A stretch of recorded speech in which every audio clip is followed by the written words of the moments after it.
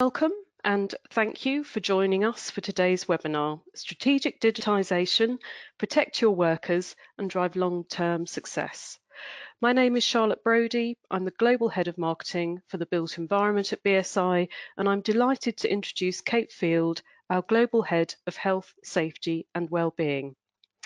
Moving on, for those who haven't joined us before, Kate has, as BSI's Global Health, Safety and Wellbeing expert, she drives our global strategy for creating a safer and healthier workplace. An ambassador for cultural change that puts well-being, equality, safety and health at the forefront, Kate inspires colleagues and stakeholders globally to make a difference. And with over 20 years industry experience in occupational health, safety and well-being, Kate is a recognised consultant, trainer, lecturer and speaker.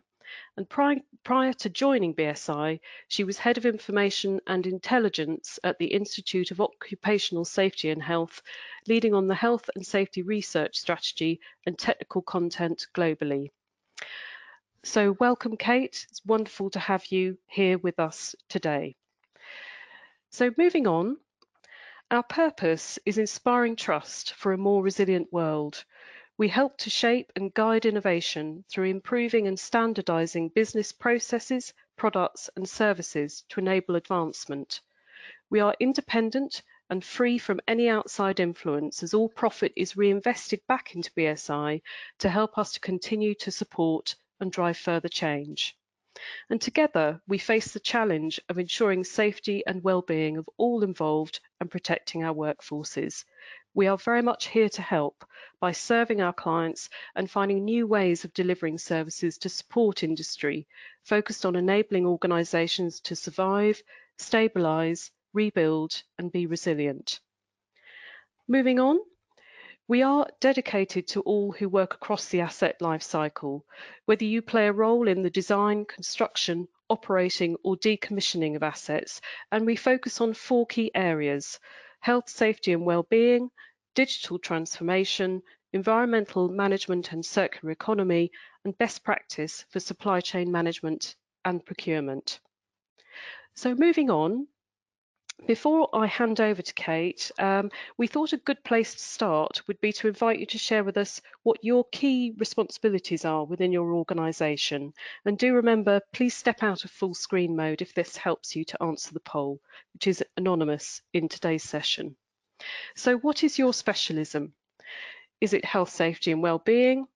Are you involved with digital technology, or are you responsible for setting the strategic direction of your organisation? And whilst we're waiting for the answers to come in, just to confirm again, today's recording will be made available afterwards, together with some useful resources, and you can gain access to previous webinars that we've run together. So thank you for taking part, and I think it's now time to share the results. So if those could be shared on the screen. And we can see that the largest percentage of our audience today, 57%, are involved in digital technology. 29% who've answered have said that health, safety and well-being is your specialism, and 14% of you are setting strategic direction. So thank you very much for that, for setting the scene. And let's move on. So today's webinar, Kate is going to look at the opportunities around digital technology and that balance between the application of digital technology and what it means from a health, safety and well-being perspective. And she's also going to explore BIM, that's Building Information Modelling, and everything else, of which there are many technologies that she'll be running through. And then finally, a note on prioritising people and what does that mean around digital transformation, digital technologies. And then we'll go into our Q&A session. So please do send your questions in and we'll do our best to answer those at the end. So thank you very much, and I will now hand over to Kate. Thank you, Kate. Lovely. Thank you, Charlotte, and welcome to everybody today. I'm so pleased to see so many of you join this session. As always, there is plenty to get through. And as Charlotte said, I'm going to sort of explore some of the most common technologies that are being used and just touch on what that means in terms of health, safety and well-being before considering how we link this through to our people-centered approach for our organizations. But I'm going to start by unusually giving a disclaimer. I'm a health, safety and well-being expert. I'm not an expert on these technologies. And we've got actually, what was it, 57% of you who are leading on your digital strategies or digital technology, and 14% doing strategy. So I'm sure that a lot of you will have a greater depth of knowledge for a lot of these technologies. But as I've said, this is really to kind of highlight some of the opportunities as well as potentially explore some of the things that we need to consider from a people-centered point of view as we explore these technologies. And I think, you know, to start with, it's worth reflecting that technology has been saving lives and creating a healthier workplace and workforce for a long time. You know, one of the things that is so exciting for me as a health and safety professional is that as risk professionals, we are often driving innovation to eliminate and minimize risk. And as part of doing that, we've often embraced technology and what that can mean.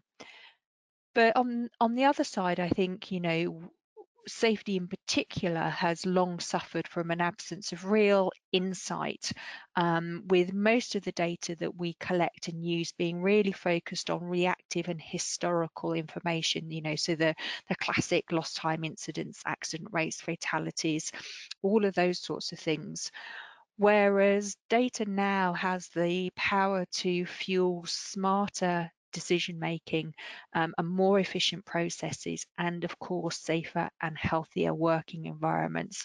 So this is our opportunity to embrace this technology. And one of the things, and I'll touch on this through the session, that is particularly exciting is the fact that we have the opportunity to do predictive and real-time monitoring, because that gives us a great opportunity to either, you know, design out or eliminate risk in the first place, or the opportunity to learn and continually improve, which is at the heart of occupational health and safety. And I think one of the things that we've seen this year is that with COVID-19, you know, the use of this technology has accelerated. I mean, it was accelerating rapidly anyway, but I think this year, you know, we've seen a gear shift again up into the use of this technology. And, you know, that's been great. You know, we've seen the technology ensuring that monitoring of distance, social distancing and alerting people if they're too close, you know, really positive from a health and safety point of view. But we've also seen maybe technology not be used in the right way or for real benefit. And I think we've seen this in some of the sort of thermal imagery and thermometers that have been used. So, you know, we've got some exciting opportunities, and I'm going to start and spend a little bit more time looking at building information modelling, BIM. Now, for me, this is a hugely exciting new development in terms of thinking about the way that we manage occupational health, safety and wellbeing over asset life cycle. Again, you know, aspects of this are not new.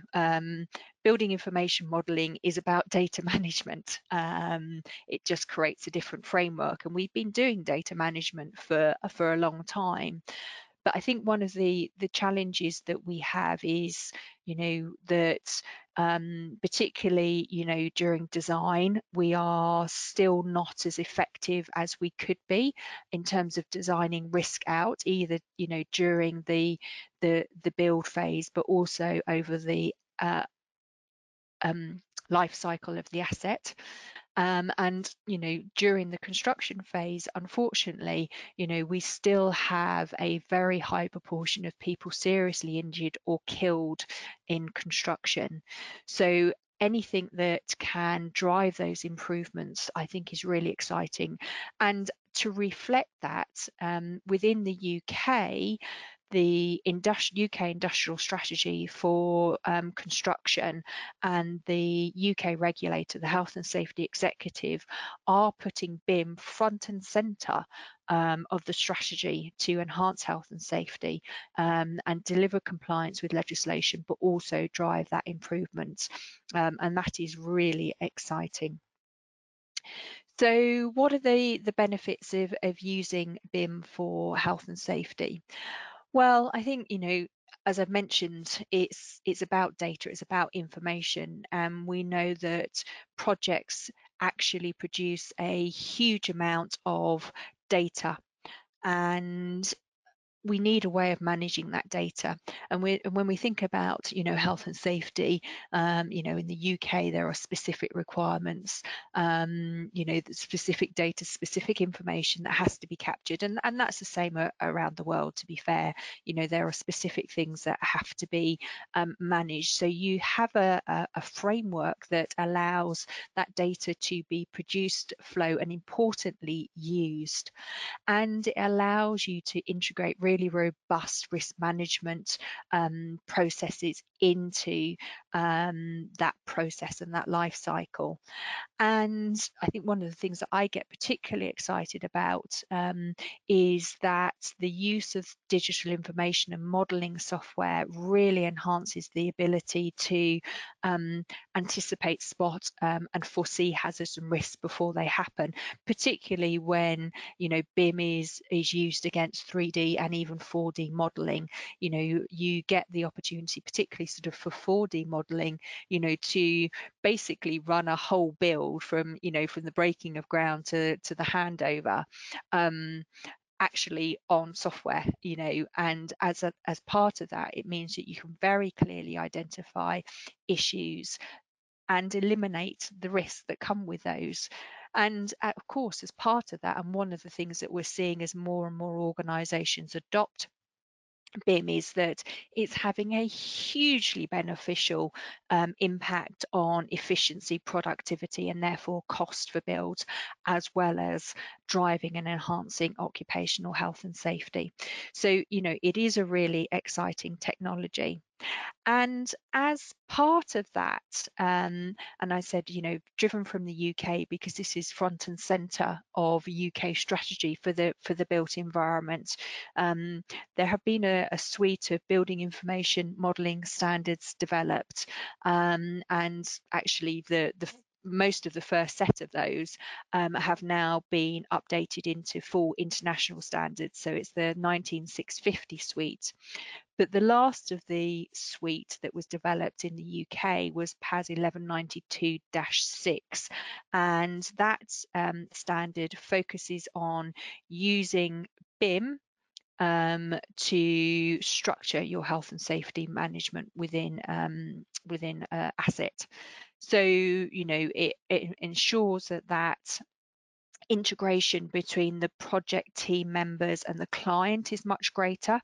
It has a more significant focus on ensuring that as part of that client relationship, and particularly with the designer, there's really informed and meaningful conversations about eliminating risk. And then obviously that's pushed through down the tier one principal contractors and tier one and contractors, etc., to ensure that safety is designed out, but also then managed throughout the asset life cycle.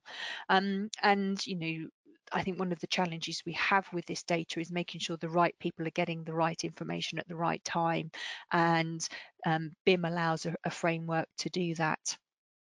And as I've mentioned, there is some really amazing research coming out that this is driving a step change, not only in sort of performance in terms of builds, the efficiency, the time, the cost, but really importantly, health and safety performance. There are fewer incidents and associated lower impacts.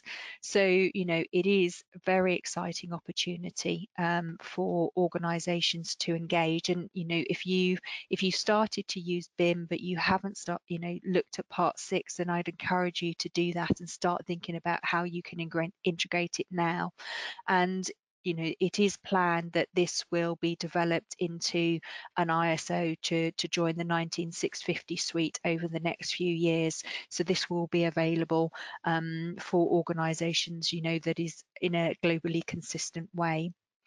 And I'm just going to touch very briefly on this, because one of the questions I often get asked is how does Part 6 relate to ISO 45001? Because they are both really around managing health and safety. They're just coming from slightly different points of view. BIM is about the management of the data and using that to design out risk and controls and those elements. And 45001 is your generic framework for managing occupational health and safety.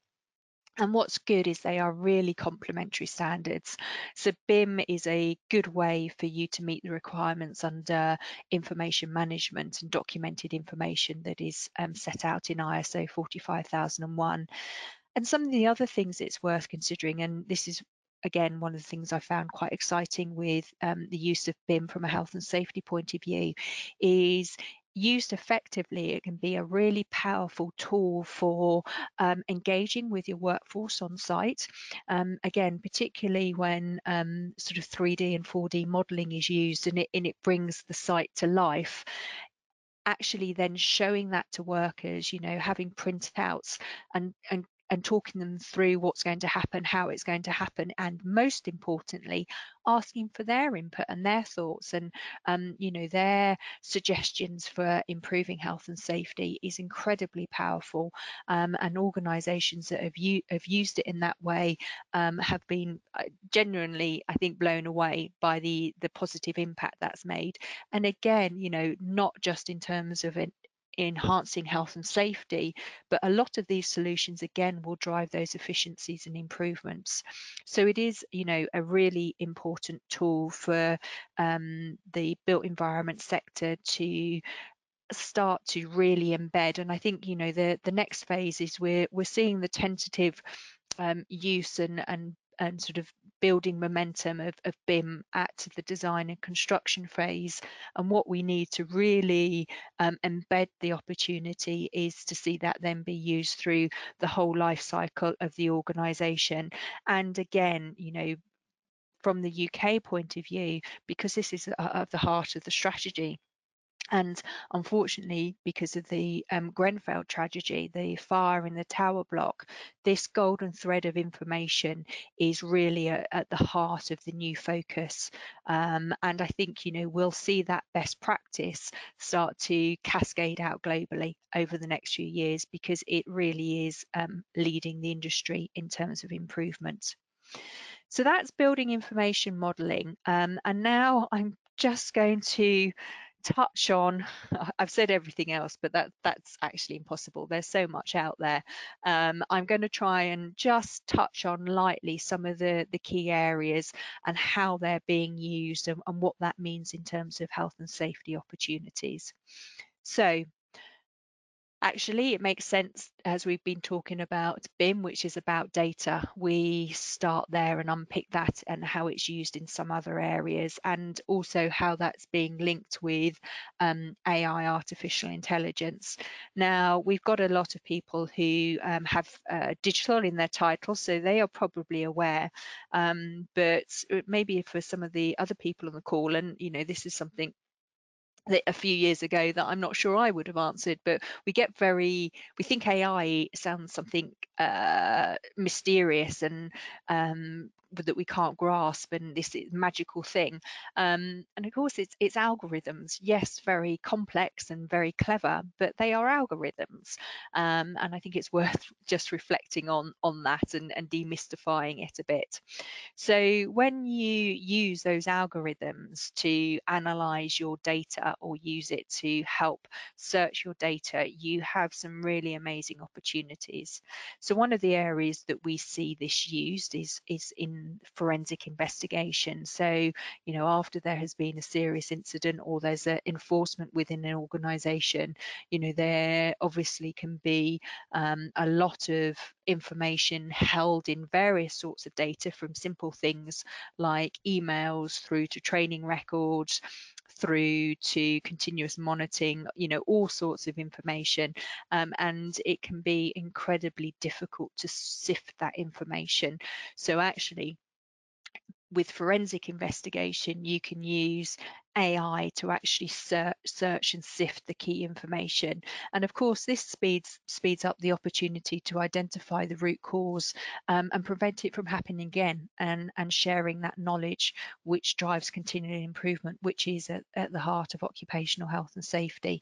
And that's something that we have Charlotte mentioned, we have a consultancy that specializes in all things cyber and technology.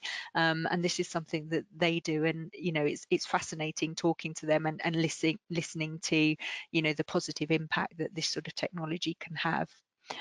And of course, you know, one of the principal ways that AI is used with data is to do predictive modeling, you know, to identify trends, to do predictive risk analysis, to do predictive incident, to potentially identify incidents before they happen, or to spot trends in those incidents, and also come up potentially with successful mitigations.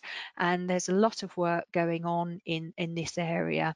So again, in the UK, the regulator is working with organisations to anonymise all the data they have on the reports of incidents that are mandatory for organisations to make, and then to analyse that data and look and see if there is different trends or risks modelling that can be identified as part of that. And again, you know, we're doing something very similar in BSI, where we have, you know, the data that comes from all of our audits, again, anonymising that, and then looking and using artificial intelligence to do this predictive modelling. And, you know, the ambition for us is that once we've done that, we can then share that back to you, our clients, to help continuously drive improvement. So it's really exciting.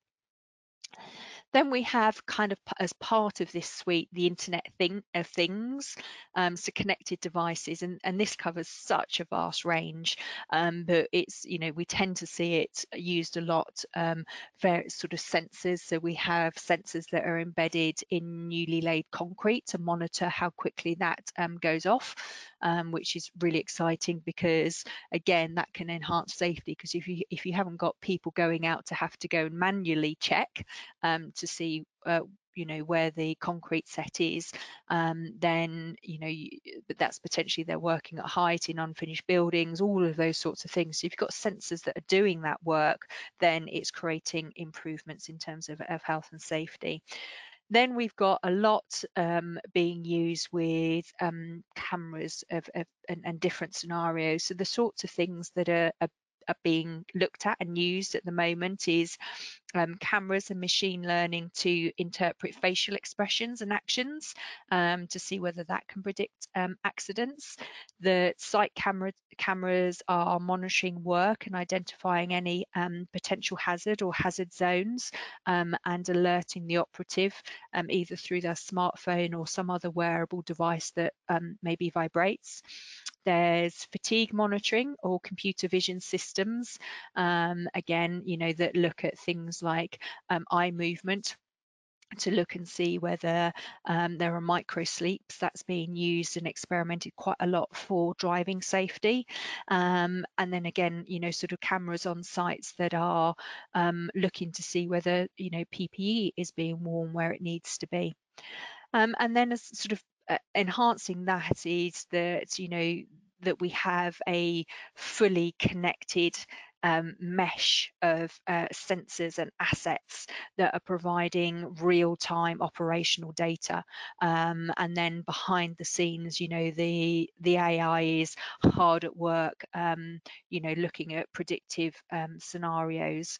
So it is a absolutely huge area, and I think it's an area that we will see just grow and grow. So I've touched on it already, so it made sense to follow it up in terms of how this technology is being used in terms of smart tech and wearables. And as I've mentioned, we're seeing this used a lot in personal protective equipment, and a lot of it is quite often related to communication. So things like smart helmets or ear defenders or even face masks that have inbuilt communication, and these are really effective where you've got loud or low visual environments, or you've got lone workers, because you can be continuously in touch with people, and where actually it might have been difficult to communicate them in normal circumstances, or for them to hear that communication, having this technology embedded into the PPE makes that a lot easier. Then you've got the PPE that's being kind of developed to actually enhance safety by using protective clothing with inbuilt sensors that monitor, identify, gas or chemicals, that monitor sound, heat, UV, all sorts of things, and again, then alert the wearer to potential issues. So really, really powerful, and we're seeing this used quite a lot in Asia, particularly for thermal risk, where actually overheating because of wearing PPE is a real issue. So a lot of PPE is embedded with sensors to monitor body temperature and give early alert if there's an issue. And one of the things that we're seeing as this technology is used is this smart PPE, does save time and it improves productivity through this connectivity, because you're able to give these live updates and this remote communication. And of course, again, aspects of this have been around for a long time. We've been using GPS as a means of supporting health and safety for a huge number of years. GPS locators for lone workers on cars, or on vehicles, to help monitor and ensure that if somebody gets into difficulty, it's easy and quick to locate them and get them additional support. But we're seeing that sort of GPS technology being stepped up, and it's being again embedded into not to clothing and PPE, or even just sort of identity cards, and then it's being used to ensure that people are only working in the zones that they may be trained for. So where you've got maybe high risk zones or specialist zones, that you're ensuring that people who don't have the right competency aren't entering those zones, or if somebody does mistakenly enter those zones, that they are alerted and action is taken. So a huge amount of opportunity there.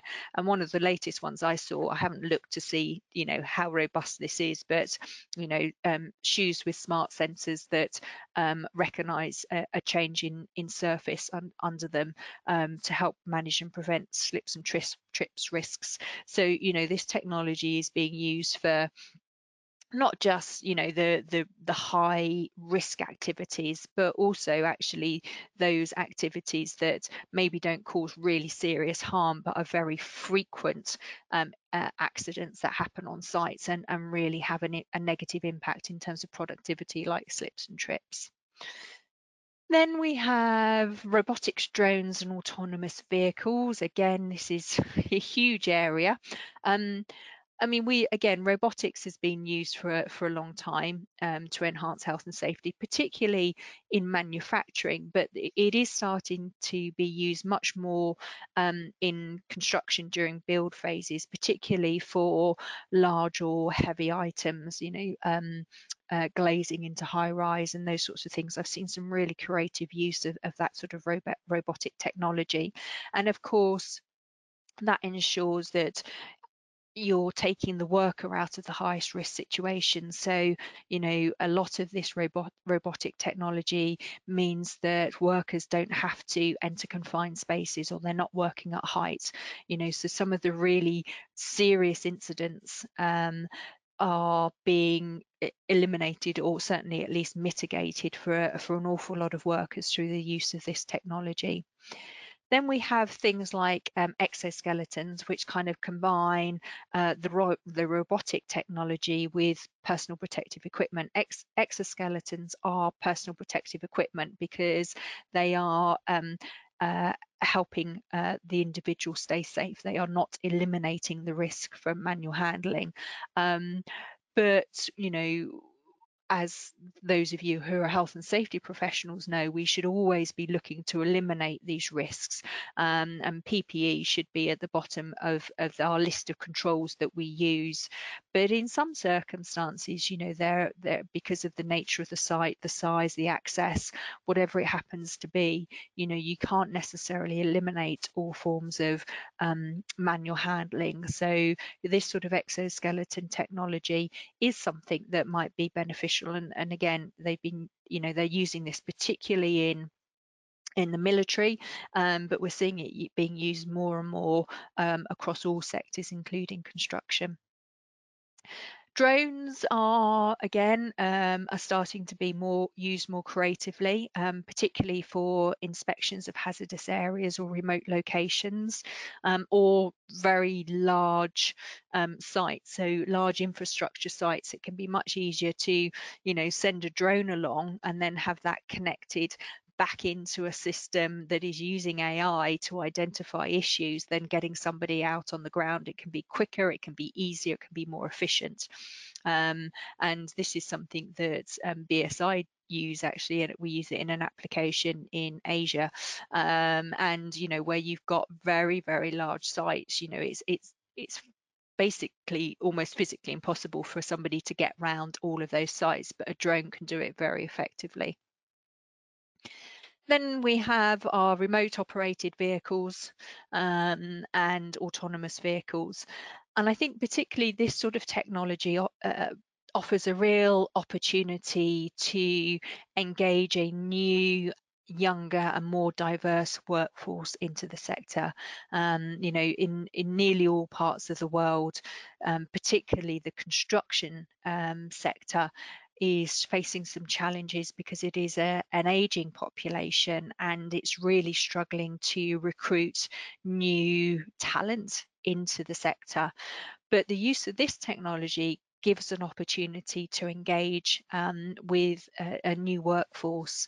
The difference between being able to work, a digger, but do it from the comfort of a warm office, as opposed to being out on a cold and wet and muddy site, is really huge in terms of making the sector attractive.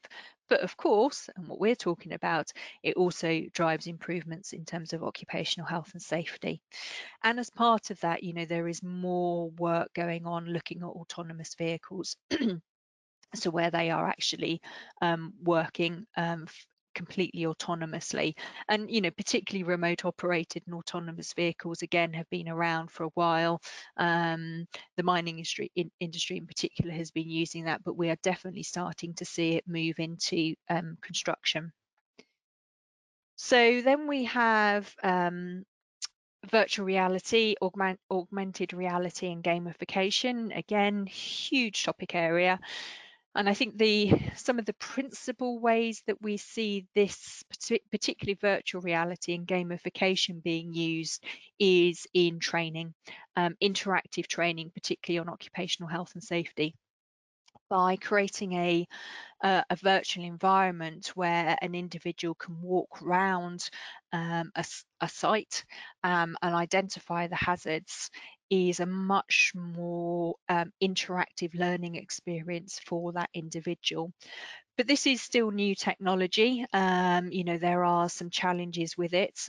Some of it can be very effective. I tried a system that was connected to sensors and did a work at height scenario where scaffolding collapsed underneath me, and it was amazingly real, actually. So really starting to sort of cement what some of those risks are. But of course, not everybody can use this technology. You know, people might have underlying medical conditions, certain eye conditions. You know, there are a range of things that means it's not necessarily accessible to all. The other thing that's starting to come out as more of this sort of training is used, there is research going on to see what the level of impact is. And some of the data suggests that actually with virtual reality and gamification, it doesn't necessarily have as bigger impact as you might consider it to have.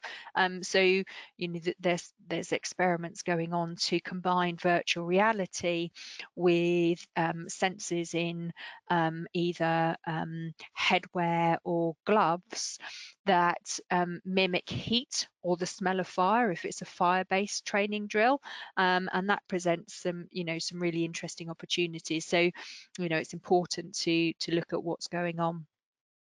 Augmented reality is used in all sorts of ways. Again, you know, sometimes that's training, but actually one of the ways this is being used is with smart glasses, which we'll come on to shortly, and where somebody can look at, you know, a build or a piece of machinery and get information about that build or that piece of machinery displayed in the glasses. You know, if they're doing a repair, you know, what's the process to follow? How do you do that? What are the key risks?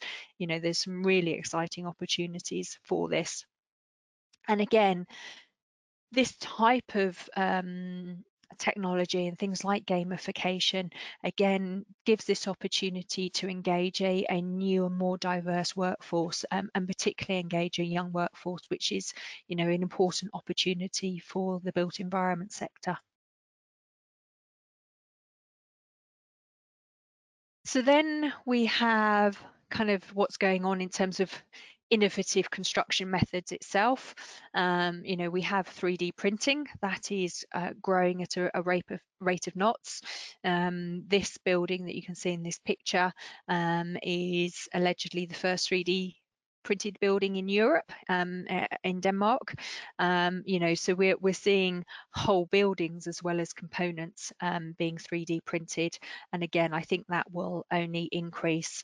And again, you know, if we just look at something simple like this construction, something that is 3D printed and doesn't involve an individual laying brickwork, is clearly going to bring health and safety benefits. You know, the manual handling that goes with brickwork, you know, if it's a 2, 3 or 4 story building, etc., you know, the higher up you go, the more you introduce risk in terms of work from height or objects falling.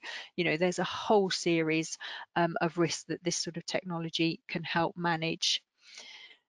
Then, you know, relatedly, we're seeing that, you know, as part of that, I suppose, 3D printing change, you know, a greater increase of off-site manufacturing and modular builds. And again, that's not a new idea. You know, people shudder when we use the word, but prefabs were around for a long time. You know, they have quite a negative connotation, and we need to move you know, the public and the industry past that negative connotation. But you know, it's a huge opportunity. It's not only faster, so some studies suggest it's, if we look at something like building houses, 50% faster than traditional building methods. But of course, you know, it really enhances safety where you are, if you like, manufacturing a building in a controlled factory environment. It's much easier to manage the risk. And of course, then when you get to site, you need less people, because it's only a question of putting the modules together. It means you've got less deliveries because you haven't got all of those individual elements, you know, the timber, the cement, the brickwork, etc., you know, coming onto site. You know, that reduces site traffic, and again, all of that enhances safety within the construction site. And, you know, again, this is an opportunity to create a more diverse workforce. You know, I've touched on, we've got an aging population. And if the work is much more in terms of sort of an engineering based solution of putting these modular builds together, that is potentially more attractive than maybe being on site and dare I say it, being a brickie. You know, nothing against brickies, they do an amazing job, and if you've ever seen them work, it's incredible. But again, we've got this issue that, you know, there's stereotypes and a view of the nature, particularly of on-site construction, that is negative, and that stops people entering the sector. So anything that we can do to overcome that, I think, is beneficial. And then we've got things like blockchain and nanotechnology, again, being used in just a huge range of applications. So nanotechnology, we're seeing it in things like glassware, intelligent glassware that is self-cleaning or reacts to heat. All of those sorts of things. I mean, it's just vast. Blockchain, really interesting applications for that. So that blockchain can be really beneficial to trace the governance through a supply chain of components and manage potential issues with fakes or forgeries, and therefore quality, which then has a knock-on impact, of course, in terms of safety. And we're seeing that used in something as what we might think of as simple for as concrete, because actually being able to trace the individual elements that make up concrete, you know, the sand, etc., actually can have a huge impact in the final quality of the concrete. So being able to trace that is hugely important. So then, of course, again, I said, you know, a lot of this technology is not new. You know, smartphones are new, but, you know, computers aren't now. You know, they've been around a long time, and I think, you know, particularly the use of this technology for organisations to continue to deliver assurance and safety. You know, we've really seen you know, again, this step change this year. You know, this is a really good example from us from BSI. You know, we were using immersive technology for auditing anyway, you know, but it was, you know, for specific sites, for specific clients, but we've gone fully global to all of our clients this year, you know, and actually it's proving a phenomenal success, and working very effectively. You know, and it's relatively, you know, from the relatively simple aspect of just sort of Teams and Zoom calls where we can do document reviews and interviews, through to live streaming where we're using you know, video to live stream a walk around a site to look at specific issues. We are using smart glasses where we have this fully immersed audit experience using hands-free technology, you know, either. And I mentioned, I think I touched on that one of the opportunities we have with some of this technology is to access expertise that might not actually be physically on site, and that's one of the ways that we're using hands-free technology, is that, you know, it might be an individual from the site who's walking around wearing the smart glasses, but the information that is being streamed from those smart glasses is then going to an expert, you know, maybe not even located in the same country, and there's a fully interactive experience between what's going on there, and, you know, also aerial analytics and satellite technology and drones. So, you know, an absolutely vast range. And of course, within that space, we've been using software and apps of various different types for a long time. But I think, again, what we're seeing is that step change and that recognition that this technology, actually, what is at the heart of it is, of course, data. And I think a lot of organisations are realising that they have this amazing potential source of data that they can use, AI with, to do some of those exciting things that I've talked about before in terms of, predictive risk, trend analysis, all of those sorts of things. And that will only grow and become a much greater component with the use of this sort of technology. So that gives us an opportunity to ask you what you think, and I'll hand back to Charlotte for our second poll. Thank you, Kate. So yes, Kate has gone through a number of, there's so many different technologies which are out there and in operation. And we would love to know from your perspective, which do you think has the biggest opportunity to enhance health, safety and well-being? So 5 kind of groupings of technologies there for you to choose from. Do step out of full screen mode if that helps you to make your selection. So is it data and AI, smart tech and wearables, robotics, drones and autonomous vehicles, VR, AR and gamification, or innovative construction? And whilst we're waiting for you to share your thoughts on those options, just to say that we do have a couple of downloads which are available for you today. One of these is looks at ISO 45001 for occupational health and safety and why it's the perfect partner to quality, environmental and information security management systems. And the other is a report on digital transformation with insights from BSI clients and industry experts, which might be of interest to you or your colleagues. It's been designed specifically for those working in construction. So I will now ask for the results to be shared. Looking forward to seeing what people think and what is our top answer, which looks to be data and AI at 36%, followed by VR, AR and gamification, and smart tech and wearables, which are sort of joint second at 27%. Innovative construction, so that's sort of 3D printing and other technologies, is at 9%, and nobody has opted for robotics, drones and autonomous vehicles. So an interesting spread there. Thank you for sharing your thoughts on that, and I will now ask for us to move on and continue. So over to you, Kate. Lovely. Thank you, Charlotte. And really interesting to hear what our listeners think in terms of where we have the biggest opportunities. And yeah, I'm not surprised that sort of data and AI, I think, offers some of our biggest opportunities. And yeah, wearables, I think it would be interesting to see how wearables develop. I think it's very much front and center. It's something that we can literally see and engage with. But I think there's still a lot of unanswered questions about the efficacy and the potential for enhancing health and safety with the use of that technology. So just sort of starting to think about what this technology means and consider it.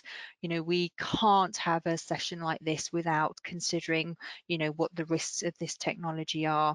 And of course, the most obvious one is around, cyber security, both external threats, internal threats, and of course, just system and business failures that come with having, all of these systems. And as organizations become more reliant on this system and this technology, if it breaks, if it becomes disabled, then actually that can have hugely negative impacts on the organization. So, there are key areas. There's the obvious things in terms of, sort of external threats, hacking, cyber, spying, business espionage, but we're seeing that some of the more negative impacts of these external threats, they are hacking safety systems and overriding safety systems. They are hacking the data, and particularly things like personal data. So where we've got this smart PPE that is potentially monitoring individual health metrics, then actually that is private and confidential data, but of course it can be hacked. So this introducing some real issues. And it's not just the risks from this information getting into maybe the wrong hands, but there are really serious ethical questions about whether we should be collecting this data on individuals. And some of the things that I've seen is there's some smart technology PPE that monitors heart rate. Well, actually that can potentially identify a heart issue. So where's the responsibility for making sure that the individual has that looked at? What's the balance? There are some really important questions that aren't being asked, and certainly answers aren't being given, so we need to consider that. There's other things like cyberbullying. So as we use this technology more and it becomes integrated into our life, there are psychosocial risks that we need to consider. Cyberbullying being a really good example. Always on, always connected is a real issue in terms of work-life balance. There are some significant challenges. And of course, there's some basics. Is actually there are some types of high risk site where this technology simply can't be used, particularly where there are things like explosive atmospheres. This technology cannot be used in those environments. And likewise, some of it, where you've got R&D activities going on, proprietary information, those sites are not going to want you walking around video recording it. So, there are some challenges that need to be considered. And as part of that, we need to ensure that people are front and center, that we are prioritizing our people when we are thinking about this. And one of the key things to consider is when you're exploring these technologies, look for technologies that solve the business problem, because this is often the driver, unfortunately.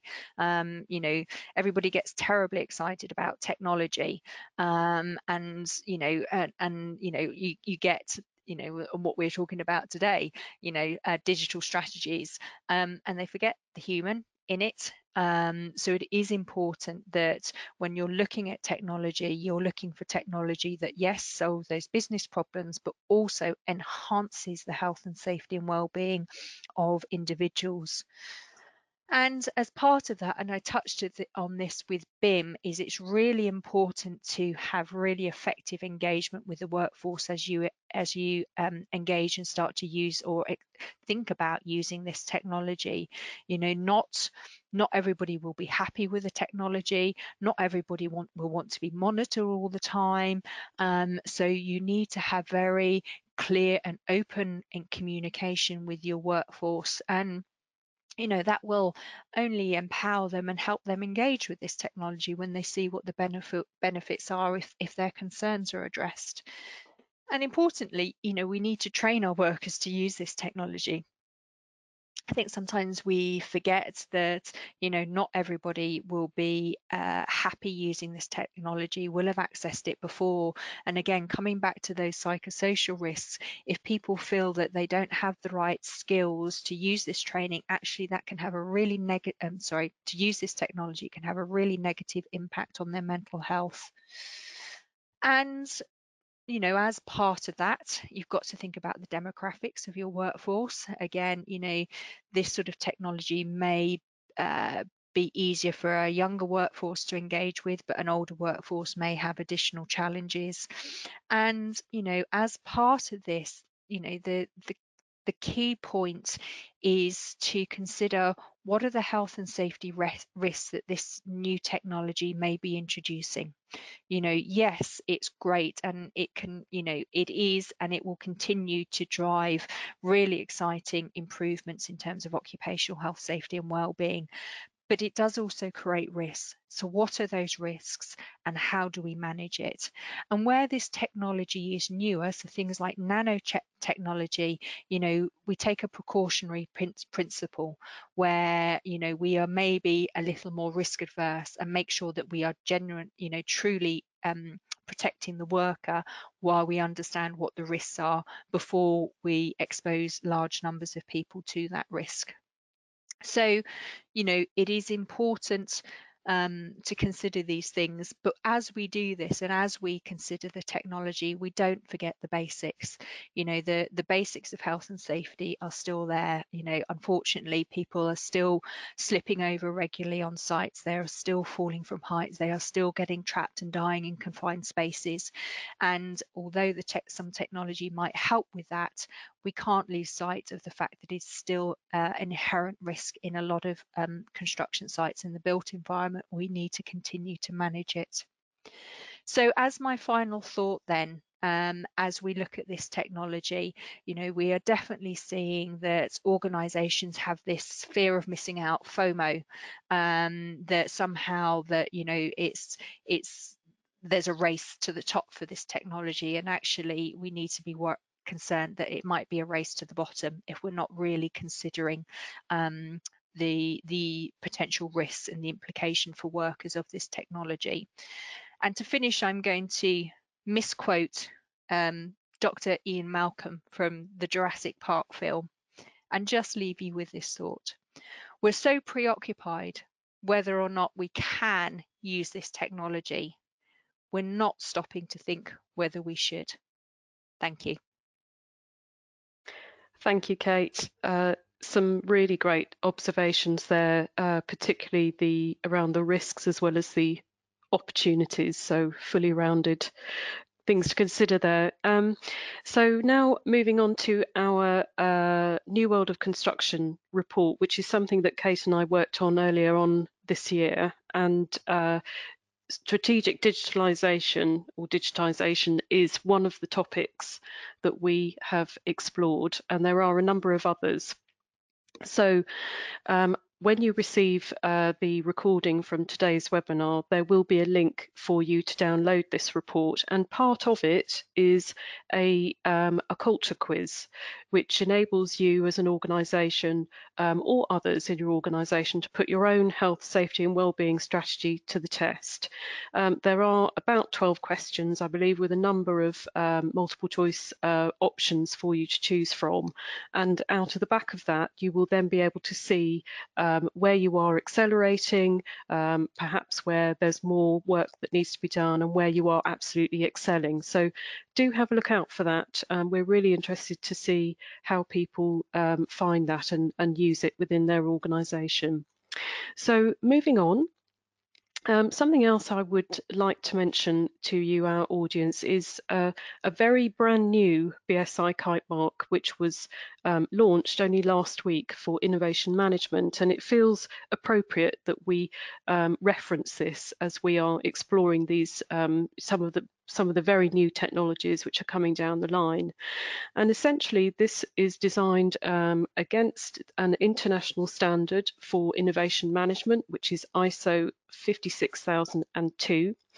And it essentially looks at a framework, as you would expect, for your innovation management system. And people are using this for different drivers. Some are using it for a market access perspective to gain a commercial advantage. Others are really looking at how they can scale up innovation in their organisation. And there's no reason why this couldn't be looked at from a health and safety and wellbeing perspective to make some of these good practices or best practices be repeatable. So lots of really interesting reasons as to why people are going for this, and we thought we would just mention it today in case that is of interest to you and you want to register your interest for that. Okay, so let's move on. I'm now going to see what sort of questions that we've had in, and actually there was one I wanted to ask you, Kate, as you are obviously a health, safety and wellbeing expert, and I wondered whether for people who perhaps are in the digital space, of which we've had a fair number of people in our audience today, if you could go over a little bit more the precautionary principle, perhaps for those people who may not be quite so familiar with it. Would that be all right? Yes, of course. So I think the clue is in the name. So one of the ways that when, you know, as I've said, you know, in the world of health and safety, we are actually really innovative risk management specialists. You know, we come up with amazing solutions to help businesses innovate and drive improvements.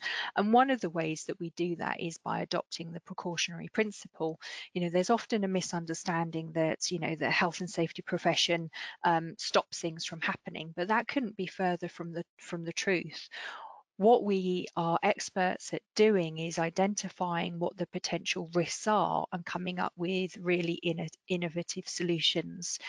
Now, where we have new technologies, so nanotechnology is a really, really good example of this, actually, and some of the advances that are going on in sort of using AI and nanotechnology in medicine as well as sort of construction, is that we use prior knowledge. So we understand, you know, that really small things, when they get into human bodies, can cause, you know, really serious illnesses, and long-term impacts and even death. So, you know, we use our knowledge from what we've learned about things like asbestos, where basically very small fibers get into the lungs, they get stuck there, and that can cause very serious illness and cancer and resulting death. We use that knowledge and apply those principles to new risks as they emerge, and nanotechnology is a perfect example of that. You know, this nanotechnology, as the name suggests, is tiny stuff.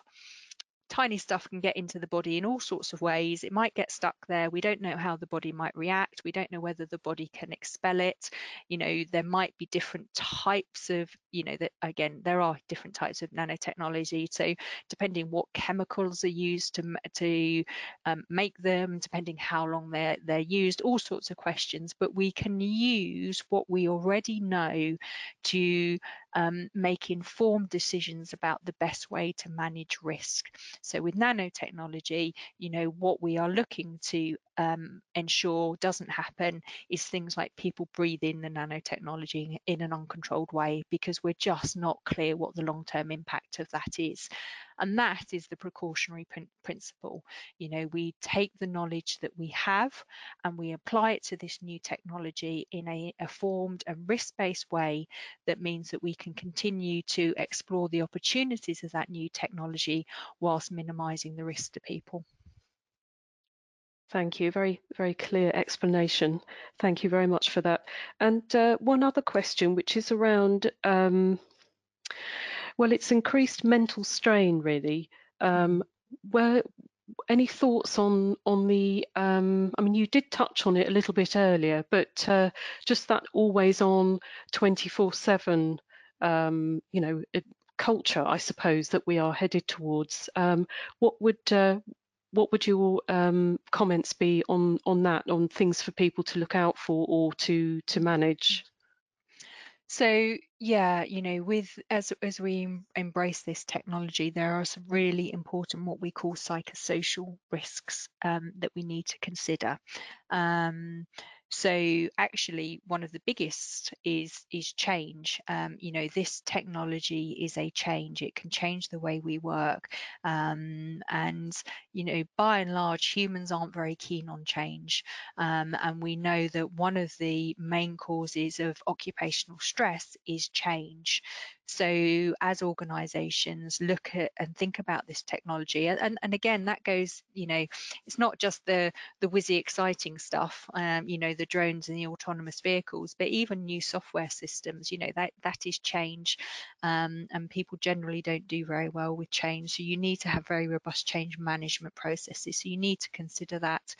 And then yes, on the other side, you know, we've got issues where people, if they feel like they're being spied on, which is, you know, one of the issues with this technology, and you know, we've seen that as things like GPS in vehicles is rolled out, people feel very nervous about how that data is going to be used, and the implications that might have for their individuals and their jobs, and that causes stress, and again, you know, that can have long-term implications.